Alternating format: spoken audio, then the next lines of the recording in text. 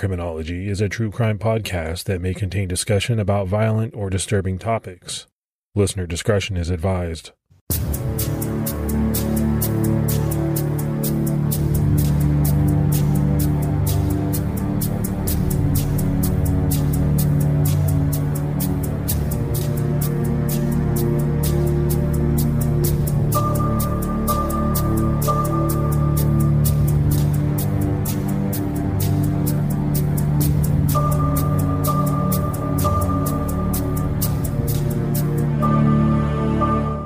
All right, we want to welcome everyone back to Season 2 of Criminology.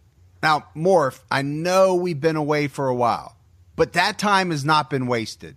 You and I have been working countless hours putting this Season 2 together. It's going to be epic. It's going to be huge. We've also been working on some things related to the podcast. Now, one of those is setting up a Patreon for Criminology. So many of you have been kind enough to offer support for the show through Patreon, and we wanted to wait till Season 2 to actually set one up.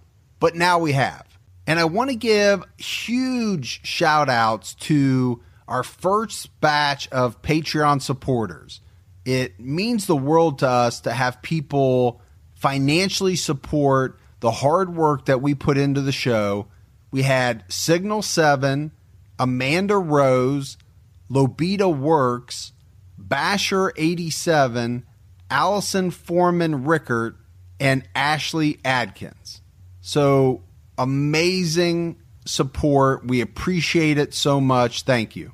Yeah, you guys rock. The support we have gotten so far just on social media is awesome. But to go the extra mile and try and help us financially, contributing what you can is just really awesome. We really appreciate it, guys. And if you want to help support the show, go to patreon.com/criminology. Hey, Mike, it's good to be back.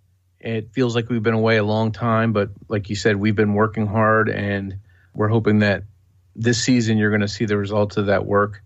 This is a really big case that we chose. Before we get into it, I think we need to share some other news of something else we've been working on. And that's that Criminology has teamed up with Wild Blue Press. They're a book publisher, and they do a lot of true crime books.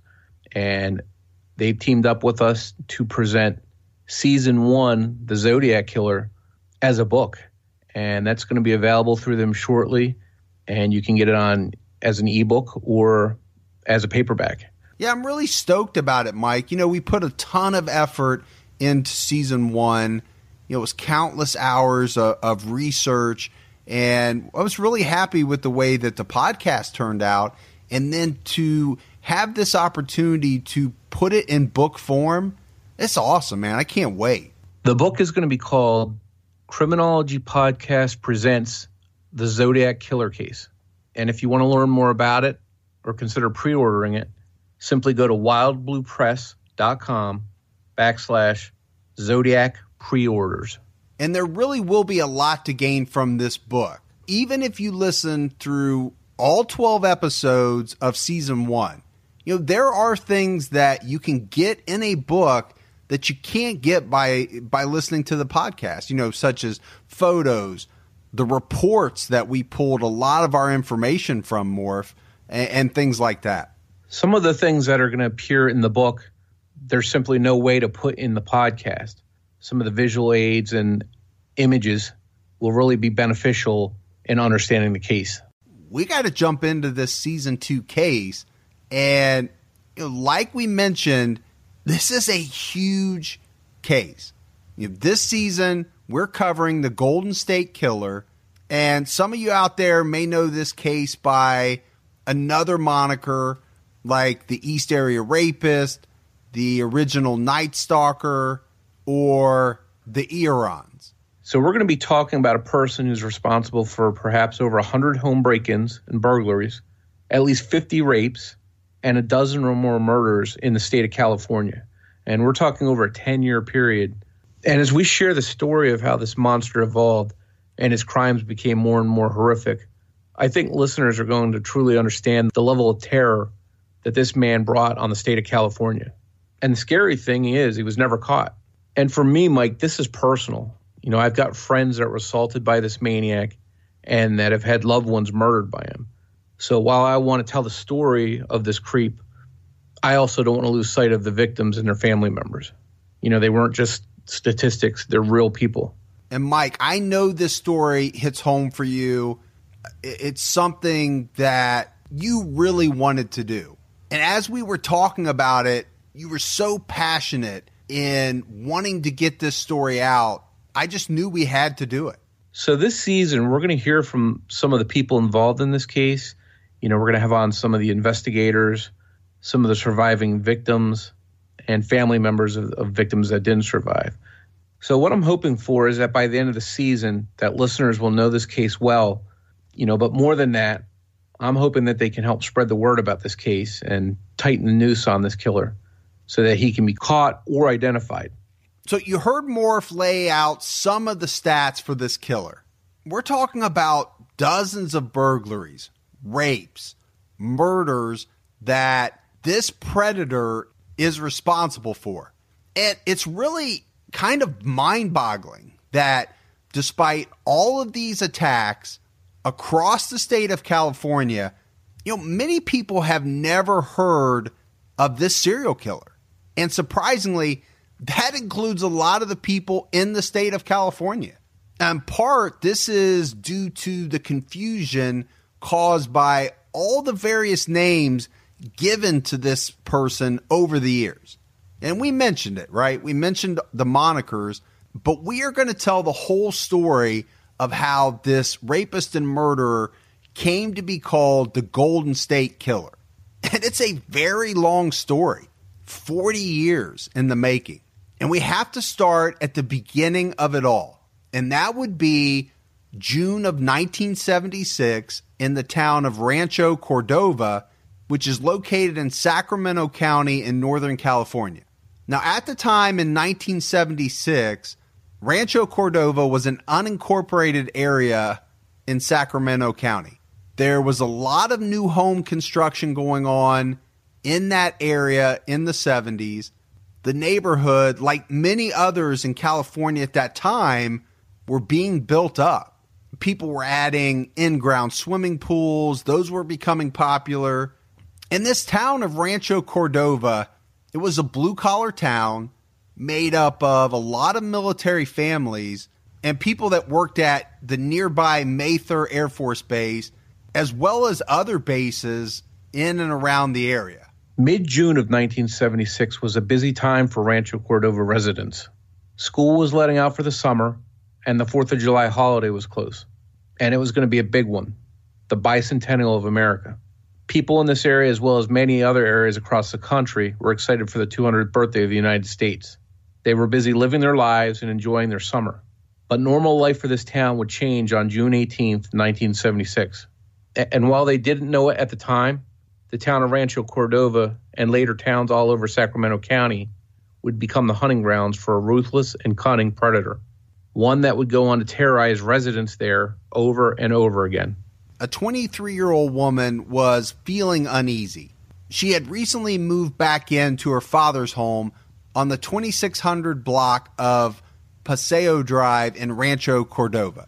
But this woman had been receiving very odd phone calls for weeks. Her phone rang on many different occasions, and when she would answer, she would only hear silence. Now, as a lot of people would, she tried to dismiss these calls as being nothing more than harmless pranks. Her dad was a retired Air Force man, and he had been out of town for several weeks. So she was all alone in the house, and so these calls were weighing very heavy on her mind. She had also noticed in the preceding weeks that a dark green car would drive by her on multiple occasions, and the driver always seemed to look away as he passed. She didn't know what to make of it all, but felt a little uneasy. But this was a pretty good section of town, a quiet section on a quiet street. The only problem in that area recently had been in the yard of a neighbor on Delray Court, a couple houses over. Somebody had repeatedly cut through his fenced yard, disturbing the fence and then damaging it. The owner assumed it was kids taking a shortcut, But besides that, it was a pretty peaceful section, which was in contrast to the busier part of Rancho Cordova that was more populated and had a higher crime rate. This woman settled in to bed the night of June 17th, 1976. Everything seemed normal, quiet, and she fell asleep. But around 4 a.m., she woke up from a deep sleep, startled.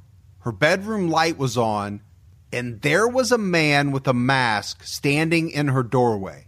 He was tapping a knife on the doorframe. It took her a second for her eyes to adjust to the figure standing in the doorway, and when they did, she must have been shocked at what she saw. He's showing up for the first official attack in Sacramento, in Rancho Cordova. That victim is in bed, and she sees the East Area Rapist in her doorway. He's standing in her doorway. He's got a ski mask on. He's got a T-shirt on. He's got a knife, but he's nude from the waist down. And he's standing there. He's got an erection, but she sees his entire physique.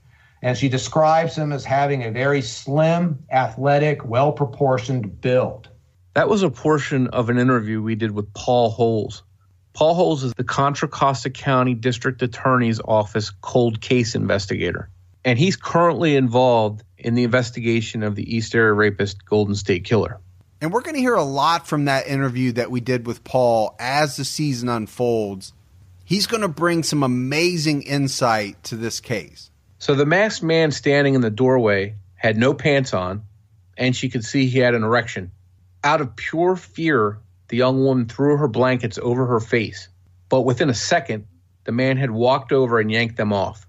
He pushed the tip of a knife against her head and began to speak. "If you make one move or sound, I'll stick this knife into you. I want to fuck you. Take it off." His voice was a hoarse growl or whisper through clenched teeth. Defenseless, she complied with his demands. Terrified, she took off her nightgown. He tied her hands behind her back using bindings he had brought with him. He then sexually assaulted her. After the assault was over, he got up from the bed and asked her if she had any money. But as soon as she started to answer, he snarled. Once again, through clenched teeth, "Shut up," he said. He then proceeded to rummage through her room and tied her feet with the cord from a blow dryer and a bra. He also gagged her. Before he left the room, he held the knife to her head once again, warning her that he would kill her if she tried anything. The attacker left her on the bed. She was bound and unable to do much. The intruder told her, "You better have money in the house." The masked man left the room. She could hear him rummaging through drawers and walking around the house. She then thought she heard the whispering of two voices. She clearly heard one whispering voice say, "I told you to shut up." Despite the whispering, she got the impression that he was alone and that he was the only one whispering. After a while, the whispering and the rummaging stopped. She decided that she wanted to try and get free before he came back. She struggled to get herself free and finally got her legs undone. She crept quietly through the house with her hands still behind her back, hoping, probably praying at this point, that he wasn't still in the house. And luckily he wasn't. She saw that the back door was open, and she tried to kick it closed with her feet, but the deadbolt was extended, so the door wouldn't shut. But she was able to make her way to the phone and managed to call the operator, pleading for the police to come. The police responded quickly to the home on Paseo Drive, and upon entering the home, found the victim still partially bound and nude. After searching the home to make sure the attacker was gone, they removed the bindings from the victim's hands. She had been tied so tightly that the 23-year-old's hands had turned black from lack of circulation. The investigation officially started. The victim had to replay the events in her mind in order to provide officers with the information they needed. She recounted for them what had happened. She detailed how the knife was about 3 to 4 inches long. She described how the mask that the intruder wore seemed to be like a homemade mask, made possibly of some type of white coarse material. with only 2 holes in the mask so that he could see. She also told police that he had been wearing gloves. When police checked the bathroom, they found balled-up towels and baby oil. They theorized that the attacker had lubricated himself prior to waking the victim. And as they searched the house, they found it was a mess. The contents of several drawers were on the floor. This woman felt that her attacker was in his early to mid-20s, somewhere around 160 to 170 pounds. And she estimated his height at 5'9". So she was able to give police a lot of really good details. She told them that he had dark, hairy arms and legs, and that he had a very small penis. She even noted that her attacker held the knife with his left hand. And this is amazing to me, Morph, that going through the horrific things that she did, she was able to take in all of these details. It astounds me. Police next turned their attention to the outside of the house. They quickly determined that the back door had been pried and the lock was slipped, meaning a tool or method had been used to release the deadbolt from its locked resting spot. The victim's purse was found in the yard with its contents scattered. Next, they discovered that the attacker had attempted to cut the phone line leading into the house. Police then questioned area neighbors. Some of them had heard dogs barking at around 3 a.m. When everything settled down, police would learn that the only things taken by the assailant was cash, about $15 worth, and 2 boxes of Winston cigarettes. The items taken by the attacker were minimal in value and seemed like an afterthought. The primary goal of this attacker was to get into the house and terrorize the young woman inside, and he succeeded. Police removed items from the home to log as evidence.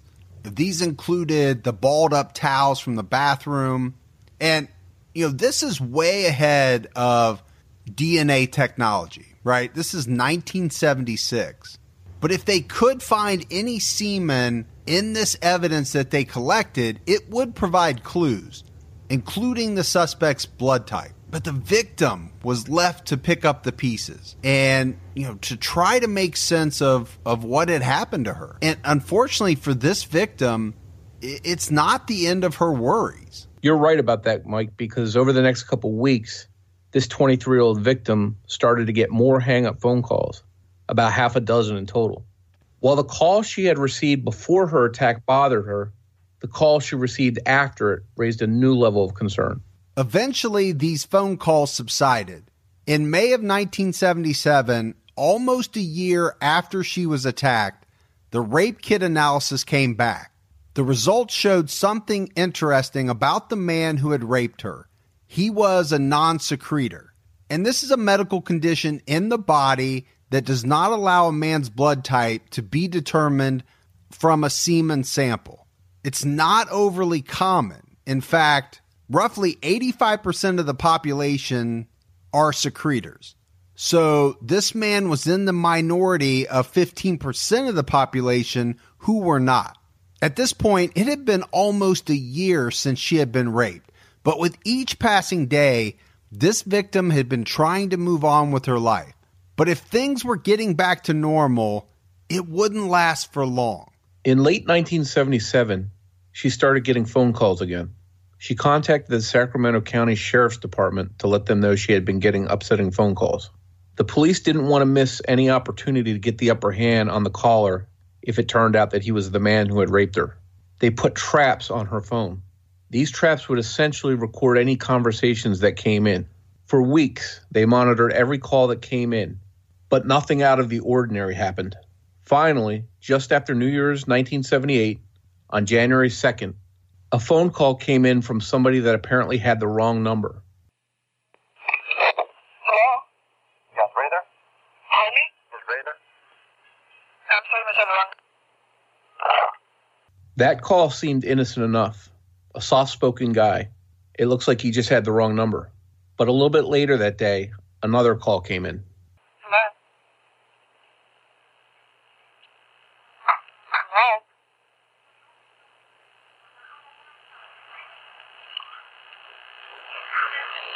Hello?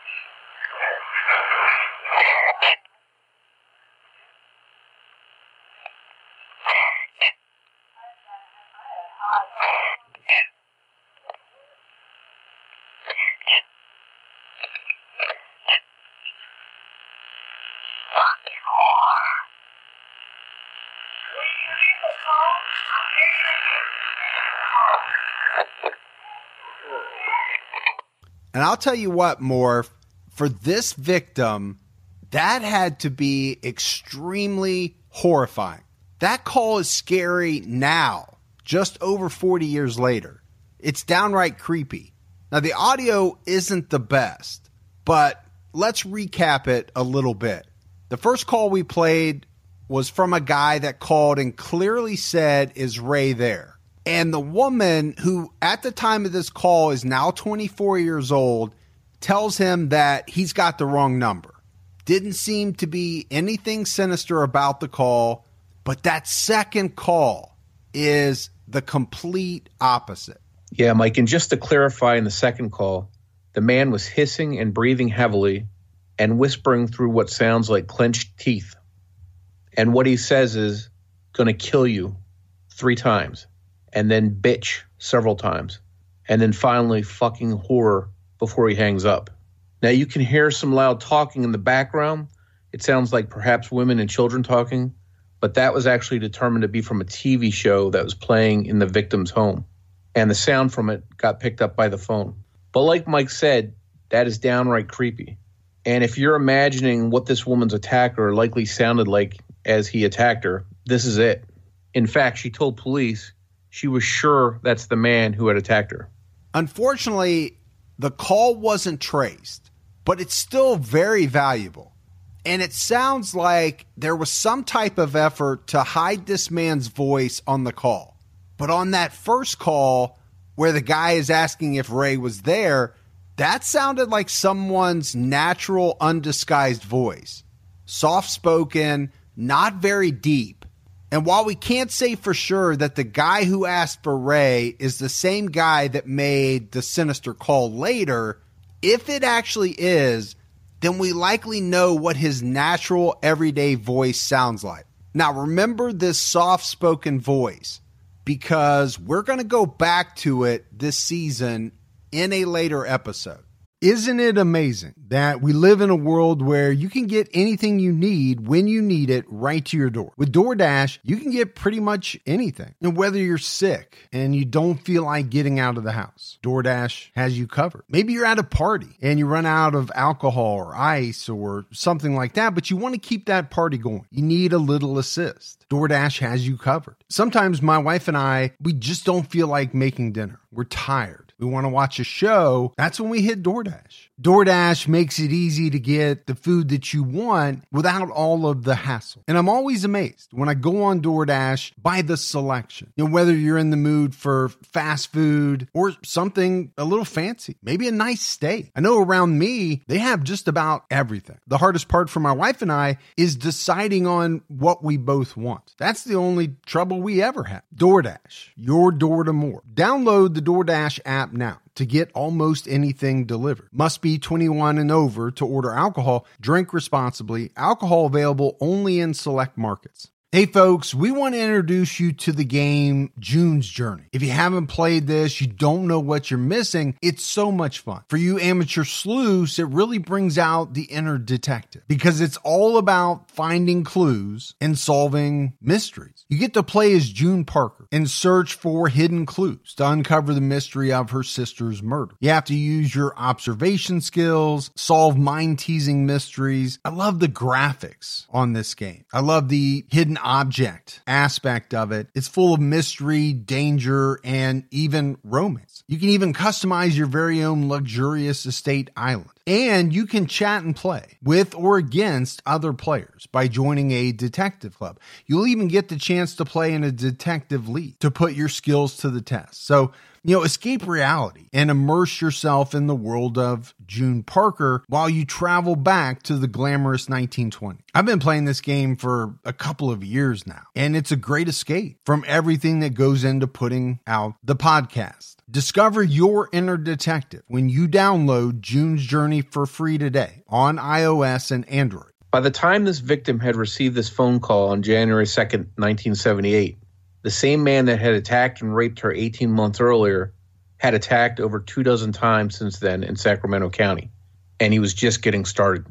There's one recording that is the East Area Rapist, and that is the recording that was made to victim number one. She was attacked in June of 1976. He called her January 1978, and that's the recording that I think everybody has heard that is familiar with the case, in which he is hissing, "I'm going to kill you, I'm going to kill you." No question, that's the East Area Rapist. Known originally as the East Area Rapist and then later as the original Night Stalker or Golden State Killer, this predator would go on to rape over 50 women and murder at least a dozen people.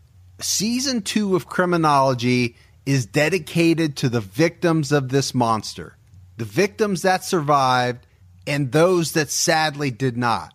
This is their story, not his. Carmichael is a town on the other side of the American River from Rancho Cordova. And if you took a straight line from Rancho Cordova to Carmichael, it's actually very, very close. But getting from one to the other requires a trip over one of multiple bridges in the area, the fastest of which being the Watt Avenue Bridge. But there was a very serious drought in California during 1976 and 77, and it caused much of the American River to dry up to the point that you could almost walk across the river. Now, in 1976, Carmichael boasted a variety of parks and bike trails. It had a population of around 37,000, and it was considered a pretty quiet town. But in the early morning hours, mid-July, something absolutely terrible would occur. On the 4700 block of Marlboro Way, two teenage sisters were home alone, one 15 and the other 16. Their parents had gone away for a church function, and the girls were left to look after themselves for the 4 days their parents would be gone. Their parents felt secure leaving their daughters alone. They were good girls and not the type to get into trouble. The parents may have even been comfortable knowing that a nearby neighbor was an FBI agent. The girls had an uneventful Friday night and went to bed at about 10:30 p.m. Now, that's pretty early for a couple of teenagers on Friday night, and I think that tells you that these were good kids. They weren't throwing a party or getting into trouble. At about 2 a.m., the older of the two sisters awoke to the feeling of something heavy on top of her. And it didn't take her long to realize that there was a masked man straddling her, and he had a knife. The intruder must have sensed that she was going to try to fight him because he started to punch her, and he hit her several times. Then he told her that if she made a move, he would stick the knife that he was holding through her neck. Now, he would tell her that he just wanted to steal some things and that he would be gone in about a half an hour. But he's telling her all of this through clenched teeth. And then he proceeded to bind her hands and feet using shoelaces, gagged her with a stocking, and then tied a belt around her mouth. Once he felt that she was completely secured, he made his way to the younger sister's room. Somehow the attacker must have been so stealthy that the younger sister never woke up. The man started to wake her up, but almost instantly she jumped out of bed and tried to hit the man but missed. She ran out into the hallway. Defiantly, angrily, the young girl yelled out, "God damn it, what's this queer doing here?" She didn't make it far before the intruder caught up to her and struck her in the back of her head with his fist. He started to drag her back into the bedroom and laid her on the bed. He then warned the girl that he had a knife and could kill her. She then stopped struggling. He tied her up with shoelaces. Once she was secured, he left the room and started rummaging through the house.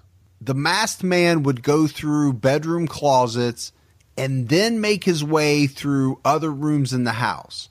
But he would periodically check in on each of the helpless girls. He again threatened the older of the two sisters and asked her where the money was.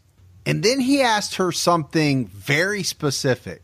He asked where the doctor kept his drugs.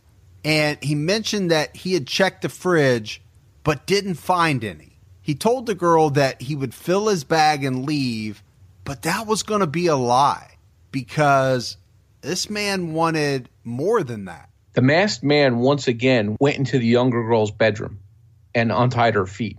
It was then that he did the unthinkable. He sexually assaulted the young girl. He then tied her feet back up and once again left the room before returning again a short time later, and once again sexually assaulted her. He made her do certain things that were so heinous, it was almost incomprehensible. We will mention one specific detail because it's something that comes up over and over again in this series. The rapist had lubricated his penis and placed it in the victim's hands, ordering her to play with it. This would be one of his calling cards throughout the attacks. During the assault of the young girl, he told her, "When I saw you at the junior prom, I knew I had to fuck you." So these two teenage sisters endured 2 agonizing hours of brutal assault at the hands of this predator. But eventually, the man leaves, and the house is quiet. A moment later, they hear a car start up and drive off. And it really was the younger of the two sisters who had suffered the bulk of this violent intruder's aggression. And as you can only imagine, she was terrified. She was afraid to move. And she stayed in the same place for about 30 minutes. And it was only after that point that she felt like she was safe and she started to move around trying to get herself free. By this point, the older sister had gotten herself free and had made her way into the younger sister's bedroom. She had scissors and cut the younger victim's bindings. The girls frantically raced to the phone and called police, who responded quickly. Police and EMTs arrived on the scene. It was determined that the two sisters needed medical attention, and they were rushed to Sacramento Medical Center, only a few miles away. Their parents were notified and immediately headed home. Morph, as a parent, I cannot even imagine getting that type of phone call. But back at the crime scene, investigators sorted through the aftermath of the attack. They discovered that the sliding glass door in the rear living room of the house was the point of entry. There were obvious pry marks on the door jamb, and the latch. When police were finally able to question both victims, they realized that only the 15-year-old had been sexually assaulted, but obviously both had been terrorized. Neither girl recalled their attacker wearing gloves, but police could find no prints from the intruder.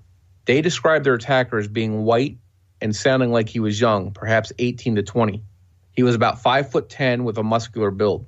The intruder had worn a mask with eye holes, blue corduroy pants, and what they referred to as waffle stompers or hiking boots. And they would relay some things to police that were very interesting about their interaction with this man. The younger sister recounted to police what her assailant had said to her about seeing her at the junior prom. And she felt as if the man was making this up because she actually had a photo of herself with her junior prom date in a frame next to her bed. And the photo was marked with the words junior prom. The older of the two sisters also told investigators that the man had asked where the doctor kept his drugs, and then also mentioned he had checked the refrigerator but had not found any. It turns out that their father was indeed a doctor. Did this intruder ask because he knew the family and knew that their father was a doctor? Another possibility is that the man had gained this information from stalking the victims or from something he had found while ransacking the house. Also of interest was the fact this man knew enough about prescription drugs to know that some kinds needed to be refrigerated. But all in all, investigators were stumped. They couldn't come up with a motive or strong suspect that would target the two teenage girls. This attack had some similarities to the one that occurred a month earlier in Rancho Cordova. The victims in both cases lived in a single-story home. They were all attacked as they slept by a masked man, and there were no parents home at the time. We can look back on this now and see that these two cases look like they were connected, but back then, authorities didn't immediately make that link. For police, the attack on the two young sisters was the second major incident in only a couple days in the normally quiet community of Carmichael. The day before the attack on these two sisters, a homeowner in his 60s walked into his garage a little before 5 a.m. and discovered a man he didn't know rummaging through his tools. Before the startled man could even process what he was seeing, the intruder started to beat the homeowner with a club. The victim suffered several severe blows from the club and tried to escape, but the attacker kept beating him before the homeowner fell to the ground. The intruder pulled a gun, and the helpless homeowner scrambled to crawl under his car, expecting to be shot. Luckily, he wasn't shot. The intruder exited the garage and disappeared. This happened on the 300 block of Clayton Way in Sacramento, only a mile or so from the attack on the two young sisters the next day. Being a day apart and only a mile away, police were interested in a possible connection between the two cases, but nothing solid connected the two events. Luckily, this man was able to recover from his wounds. He's now deceased, but we reached out to his son to help us understand how everything unfolded, and he agreed to talk with us. My name is Larry Rarer. This incident happened to my father, who has now passed away, Harvey Rarer. He was hit from behind, and he was hit pretty hard, and he went down, and the guy started hitting him in the body, and my dad was rather small in stature, and he pulled himself under the car. And I remember him describing this more than once. He just grabbed onto the drive shaft of the car and held on for dear life. And the assailant was down swinging some kind of a club. It was enough to make my dad have to have hundreds of stitches.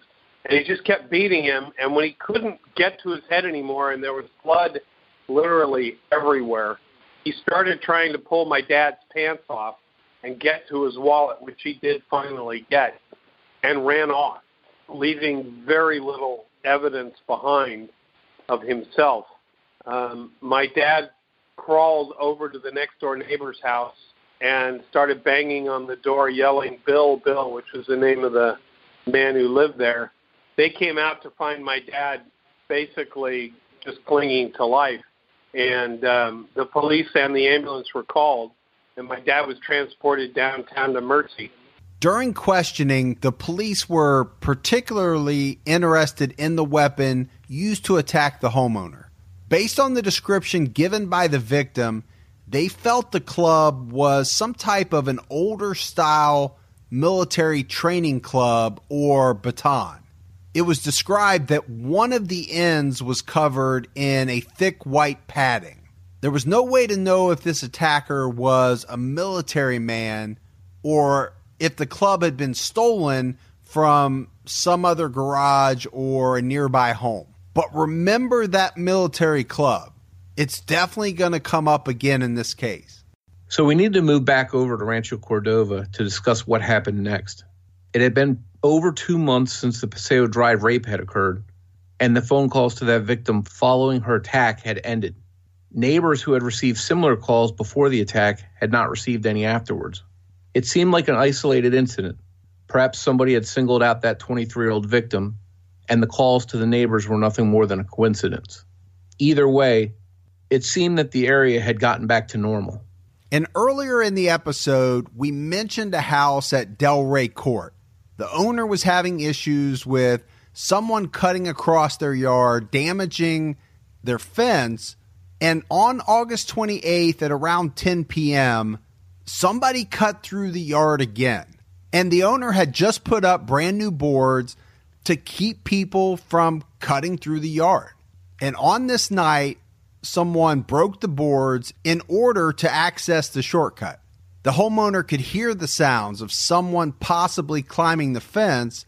As it turned out, a neighbor had complained of somebody frequently accessing their yard as well and leaving their side gate open. And this neighbor even went so far as to nail the side gate shut.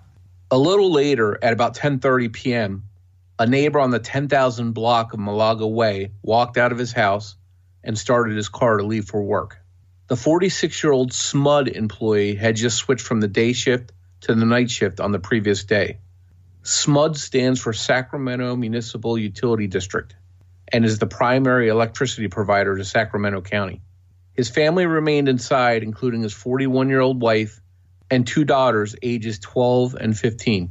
The mother and her two daughters, on only their second night alone, without the husband and father in the house, turned in for the night. And August in California can be very hot. Temperatures that day had reached 100 degrees, so the youngest daughter decided to sleep with their window open, hoping that a cool breeze would help cool down the room. Shortly after 3 a.m., it was about 3:20, something woke her from her sleep, and it was the sound of the wind chimes hanging from her curtain rod rattling. She opened her eyes and looked towards the window. It was then that she saw the unmistakable outline of a masked man outside of her window and a gloved hand trying to pry her screen loose. The 12-year-old girl didn't hesitate. She bolted to her mom's bedroom, terrified. The two ran back into the daughter's bedroom, and the mom looked outside for any signs of a prowler. She saw nothing, but she did pick up the scent of what smelled like aftershave in the still night air. The anxious pair then hustled to the older daughter's room to wake her up, but she barely woke up and downplayed the incident and told the mom to call the police. The mother was about to call the police, but wanted to look out one last time into the backyard to see if there was any sign of the man. The mom and the 12-year-old daughter went back into the younger daughter's bedroom to get a good look out into the yard, and they were terrified to see the masked man staring through the bedroom window again. The man, seeing the pair, turned and ran off. The mother grabbed onto her 12-year-old daughter and whisked her into the kitchen. She grabbed the phone and crouched on the floor and started to call the operator. Before she could even dial, they heard a smashing sound coming from the youngest daughter's bedroom, and the sound of her wind chimes dropping to the floor. Almost instantly, the masked man was running down their hallway towards the kitchen. Once again, here's Paul Holes. Attack number 3, right around the corner, you have a teenage girl and a mom who see our offender nude from the waist down and see his entire prolonged period of seeing him in the kitchen. And their description is very similar to the first East Area Rapist victim's description. The attacker was brandishing two weapons, a gun that he held in his left hand and a club that he held in his right. And one really disturbing thing that they immediately saw was that the masked man was naked from the waist down. They had to have been in shock at this point. In a low growl through clenched teeth, the masked man said, "Freeze or I'll kill you. Hang up the phone." Then he asked the mother who else was in the house, and she replied that her other daughter was asleep in her bedroom. At this point, the mom makes a desperate and brave decision. Without any forethought, she leapt at the man, attempting to grab at his gun, trying to get a hold of it, or at least knock it out of his hand. The mom sensed the man was weak and really started battling and started to get the upper hand. But at that point, he pulled back and smashed her in the head and face with the club that he had in his other hand. All the while, the youngest daughter was screaming in the background hysterically. He hit the mom repeatedly with the club, and then when she finally let go of the gun, he pistol whipped her with the gun. So once he had regained the upper hand, he barked out, "Don't worry, all I want is your money. I won't hurt you if you cooperate." But we've got to analyze this more. I don't know about you, but if I'm that mom and this guy is telling me that all he wants is my money, yet I'm looking at him and he's standing there nude from the waist down, I'm not thinking that's the truth. Yeah, I've got to agree with you, Mike. I wouldn't believe him either. And fortunately, neither did this mother. As the man attempted to get them down on the floor to tie them up, the mother thought this was her last chance to make a move. She suddenly jumped up and caught the attacker off guard while he was in the act of trying to tie them. They started to struggle, and again, she started to overpower this guy. The mom quickly grabbed her daughter and made a beeline for the door. But before she made it there, she felt blows from behind. This guy was hitting her with the club again. He caught up to the pair at the door, but this mom was determined. He was not going to get her daughter, and she forced her youngest daughter out of the front door. They struggled again, and the mom was able to make it out of the front door herself. The pair ran off screaming in the night, running towards a neighbor's house. Luckily, the neighbor was alert and heard the screams and opened the door pretty quickly. I got to tell you, Morph, you cannot underestimate mom power in a situation like this. I mean, this mother was going to do whatever she had to do to keep her family safe. Yeah, I think you're right, Mike. You can't underestimate the instinct that kicks in a mother in this kind of situation. And one thing I'm wondering at this point is, where's the oldest daughter? You know, you would think that she's waking up. There's no way she's sleeping through this. Well, it turns out she didn't sleep through it. At about the same time her mom and sister were running to the neighbor's house, she was making her escape out of her bedroom window. When she jumped out of her window, she was able to see her mom and sister running and followed in the same direction. So at this point, this attacker has totally lost control. He tried to attack a household with 3 females. They all were able to get away out of multiple exit points. So what is his next move? He didn't run off. He simply walked to a nearby yard. And the owner of this house actually gets a very good look at him. She thought he was wearing white shorts because the skin of his naked body was so white. Now, what he did is he ended up hiding in her bushes. And after a minute or two, he stood up and walked, didn't run, down Malaga Way. The neighbor who had let the girls into their house immediately called police. The call to police came in at 3:28 a.m., about 8 minutes after the daughter was awakened by the sound of her wind chimes. And Mike, can you imagine how terrifying that 8 minutes was? It had to have been an agonizing 8 minutes. You know, the mom was hurt pretty badly, but she did what any parent would hope that they would have the strength to do. Keep your kids from being harmed. Yeah, this is probably a scenario that this mother never thought in her wildest imagination she'd have to be involved in. Yet she immediately took action and handled it.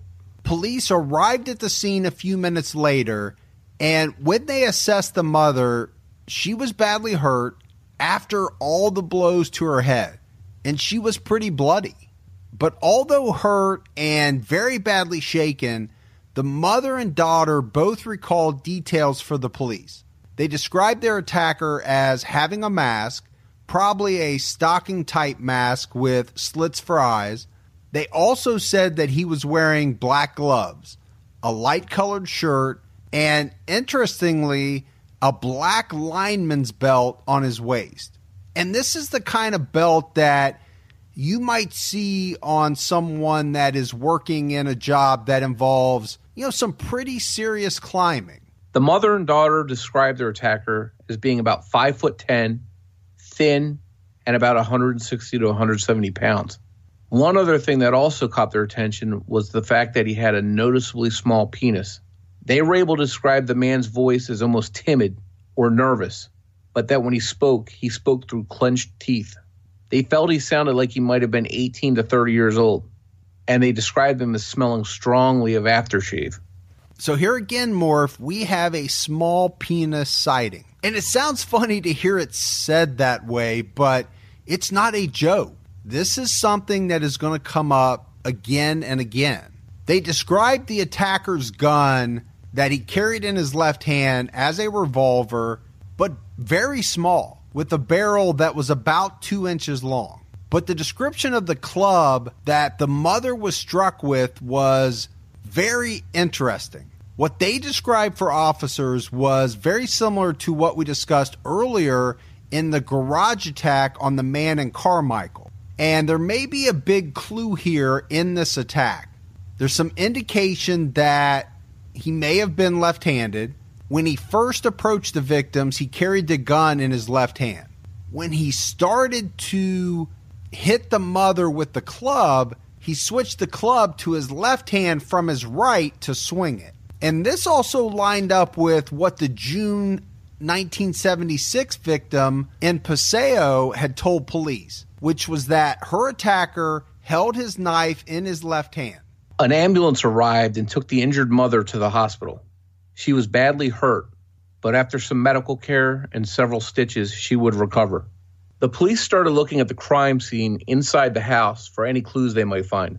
This fight was brutal, as blood on the floor and walls proved. Making their way through the house, they found broken picture frames, the phone was yanked from the wall, and a black shoelace that the intruder had brought with him that he planned to use to tie up his victims. They also found torn pieces of a towel, and outside of the youngest daughter's bedroom, they found a chair that the intruder had used to stand on to get into her window. The police found a mother searching for her 21-year-old son. She told them he hadn't come home yet. They lived within a 2-minute walk of the victims on this night and the earlier June victim on Paseo. Police found this 21-year-old man pretty quickly, and when they started talking to him, he was evasive and shifty with his answers. They actually caught him in a lie. They brought him in for questioning and reached out to people that knew him. One ex-girlfriend that was questioned even went so far as to say that he was pretty odd and he had a small, extremely thin penis. Police were very interested in this young man, but down the road they would determine without a doubt through investigative measure that he was not the rapist. Although he was not the rapist, one thing that was interesting was he lived one house over from the yard who had a continuous prowler going through his fence. And at some point, this young man's dog was beaten to death in his yard. Police wrapped up their crime scene investigation at the home on Malaga Way. But on August 31st, just 2 nights after the Malaga Way attack, the woman who had seen the attacker make his getaway had her own unsettling experience. Her home was broken into, but thankfully she was not attacked. But this is a lot of activity for a very small section of what was a normally quiet area. Yeah, you have to think that these 2 Rancho Cordova attacks were the same guy. They had the same physical descriptions, both attacked around the same time of night, or actually early morning, and both attackers targeted lone female victims in single-story homes. And most troubling, both attackers showed up and left possibly nude from the waist down.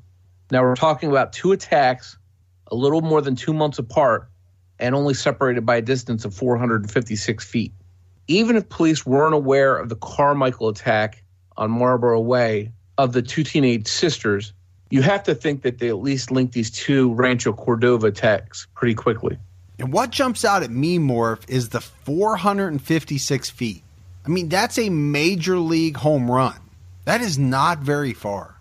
Now, as it turned out, this attack on the mother and 2 daughters was reminiscent of an attack the previous October in 1975 that occurred just a quarter mile away.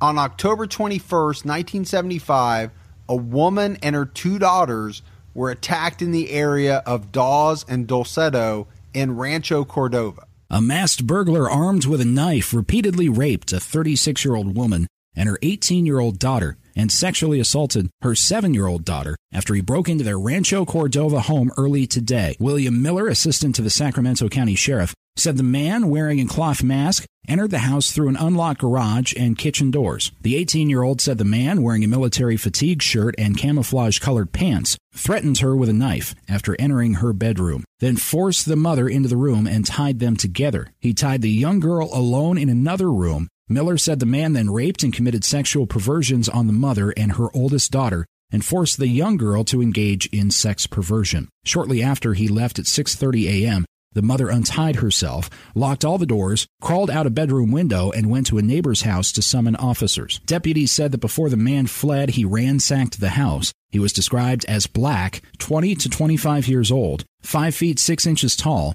weighing 150 pounds with short hair. What you just heard was from the October 21st Sacramento Bee newspaper. Now, the article mentioned that the attacker in this incident was black, but later on, the victims would correct that and state that he was white. So we can't know for sure if this is related, but the fact that this guy also targeted a woman and 2 daughters so close to the other attack makes it very possible. And it turns out there were several incidents from about 1973 to 1975 in and around the area of Dawes and Dulcedo. There was a cluster of home burglaries and prowling. In one incident, police officer Richard Shelby was called out to respond to a break-in at a home in which the owners were away on vacation. Their neighbor's house was on vacation, and somebody was prowling in that house, so they called us. We got there and saw nothing. And as soon as we left, we got a call to come back. And those neighbors said that as we drove off, they heard a thump. The guy jumped off the roof. He hit the ground running. I saw that once before, and that was in a video of a SEAL training tape. And he hit the back fence and went right over it. During that time period, there were multiple incidents of dogs being bludgeoned to death around the Dawes and Dulcedo area. And Shelby felt strongly that the youth who had jumped off the roof was on a prowling and burglary spree in the area, and had likely killed the dogs when confronted by them during his crimes. He was about 16 years old, military fatigues, 5'9", blonde hair, thin. So while this is a pretty peaceful section of town, there is a little cluster of criminal activity going on over a small area during this period of time. Home break-ins, dogs being bludgeoned to death, and multiple sexual attacks. So residents in that immediate area must have been on high alert by the end of the Malaga Way attack on the mother and her 2 daughters. While the residents of Rancho Cordova may have been on high alert, details of the Marlboro Way attack had to have people on edge in the town of Carmichael. It had been weeks since the July 17th attack on the 2 teenage sisters in Carmichael. People may have thought that was an isolated incident. It turned out it wasn't. In the middle of August, about 2 weeks after the attack on the sisters, a man in another part of Carmichael reported a prowler in his yard. This occurred on the 4800 block of Crestview Drive. A couple days later, a nearby home was broken into, but the owners didn't find anything missing. On Saturday, September 4th, 1976, a 29-year-old woman had decided to stop by her parents' home on the 4800 block of Crestview to do some wash. Since her parents weren't home and her own washing machine wasn't working, this seemed like a perfect way to get her wash done. The recently divorced woman, a young mother, had pulled up to her parents' home at about 6 p.m. She entered the home through the garage and carried her wash in with her. She didn't bother to shut the garage door behind her. She spent about 5 hours doing wash, and about 11 p.m., packed it into her laundry basket and carried it outside to the car. As she was loading the clothes into the trunk of her car, she felt a hand on her shoulder. Before she could even look up, she was yanked around and saw a man wearing a mask standing in front of her. Before she knew what was happening, the man punched her in the face, breaking her nose. She was knocked out for a moment and fell to the ground. But when she came to, The man said, "Don't look at me. If you look at me, I will slit your throat." It was at this point that the man picked her up off the ground and dragged the dazed woman into the garage and into the house. Once they were inside, he assured the woman that he just wanted her car and money and that he was trying to get to Bakersfield. But he once again told her that he would slit her throat if she looked at him. He pulled out white shoelaces and tied her hands behind her back tightly. He forced the woman to walk through various rooms of the house as if he was seeing who else was at home. Along the way, he asked her if anybody else was due to come home. After he seemed confident that they were alone, he pulled the bound woman into a bedroom and threw her on the bed. He tied her feet together and then blindfolded and gagged her. He then left the room. She could hear the masked man rummaging through drawers in other rooms. Then she heard him in the kitchen, and she could tell he had sat down and started eating something. And you have to imagine the nerve of this guy. He attacks this woman, ties her up, and then he sits down to eat at the table like it's no big deal. It's unbelievable. He would come back every few minutes to check on his bound victim, and he told her repeatedly that he would kill her if she moved. At one point, she thought she could hear the man whispering, perhaps on the phone, but she wasn't sure. At some point, the man came in, and she could hear the unmistakable sound of the man lubricating himself. Then she felt the man sit down on the bed next to her, and she felt his penis in her bound hands. "Do it right or I'll kill you," the masked man hissed at her through clenched teeth. He cut her clothes off with a knife. At this point, he held the knife to her throat and told her that she had a nice body. He then sexually assaulted her repeatedly for over 2 hours. Sometime after midnight, the masked rapist dragged the victim back outside of the house and tied her to a patio post. This terrified woman heard the man get in her car and drive off. Her night of terror was finally over. The police were summoned to the home by a neighbor, and eventually so was the victim's sister. The 29-year-old woman was in very bad shape. She had been beaten, raped, and essentially tortured for hours. Her hands were black from how tightly the man had tied her ligatures. She was immediately taken to the nearby Kaiser Hospital. As the police entered the house, they could see that all of the lights were off with the exception of one. They found the back door had been propped open and the air conditioner unit had been unplugged. 2 empty Coors Light cans were found in the kitchen. Later that morning at around 7 a.m., the victim's car was found on Oak Green Circle, which was about a quarter-mile west of the crime scene, and just a few minutes' drive. It turned out the attacker could have simply walked across a few yards and reached the location where the car was discovered. So it's a bit odd that he decided to steal the car in the first place. Police were able to question the 29-year-old victim, and she was able to give them some pretty good information. She told them that the man that attacked her was white, with a slim build, and he was about 5'8" or 5'9". She went on to describe the mask he wore as being homemade from some type of gray flannel material with cut-out holes for the eyes and mouth. And she told police that when he spoke, he whispered through clenched teeth. So we have to look at the events in the days leading up to this brutal attack. A couple different homes on the 4800 block of Crestview Lane had been the scene of suspicious activity, including the prowler in the yard and the home that was broken into but appeared to not have anything stolen. Now you had this attack and rape. We can see some similarities to the other attacks we've already discussed. But we can also see some differences here. This victim appeared to be in the wrong place at the wrong time. She was attacked outside of the house and forced back inside, while the others had been attacked in the middle of the night while asleep. Also, this attack had been far more brutal than any of the others as far as physical violence. So it's hard to know at this point if police were linking these rapes. Again, we are talking about a period of 3 different months, and we're crisscrossing the towns of Rancho Cordova and Carmichael. It's easy to sit back now and analyze everything and think it's likely that these cases are all related. But the police investigating these crimes at the time had to sort through all the evidence, clues, and MO to see if they had a serial rapist on the loose. If they were thinking that, they had to wonder when and where he would strike next. And it turns out they didn't have to wait long.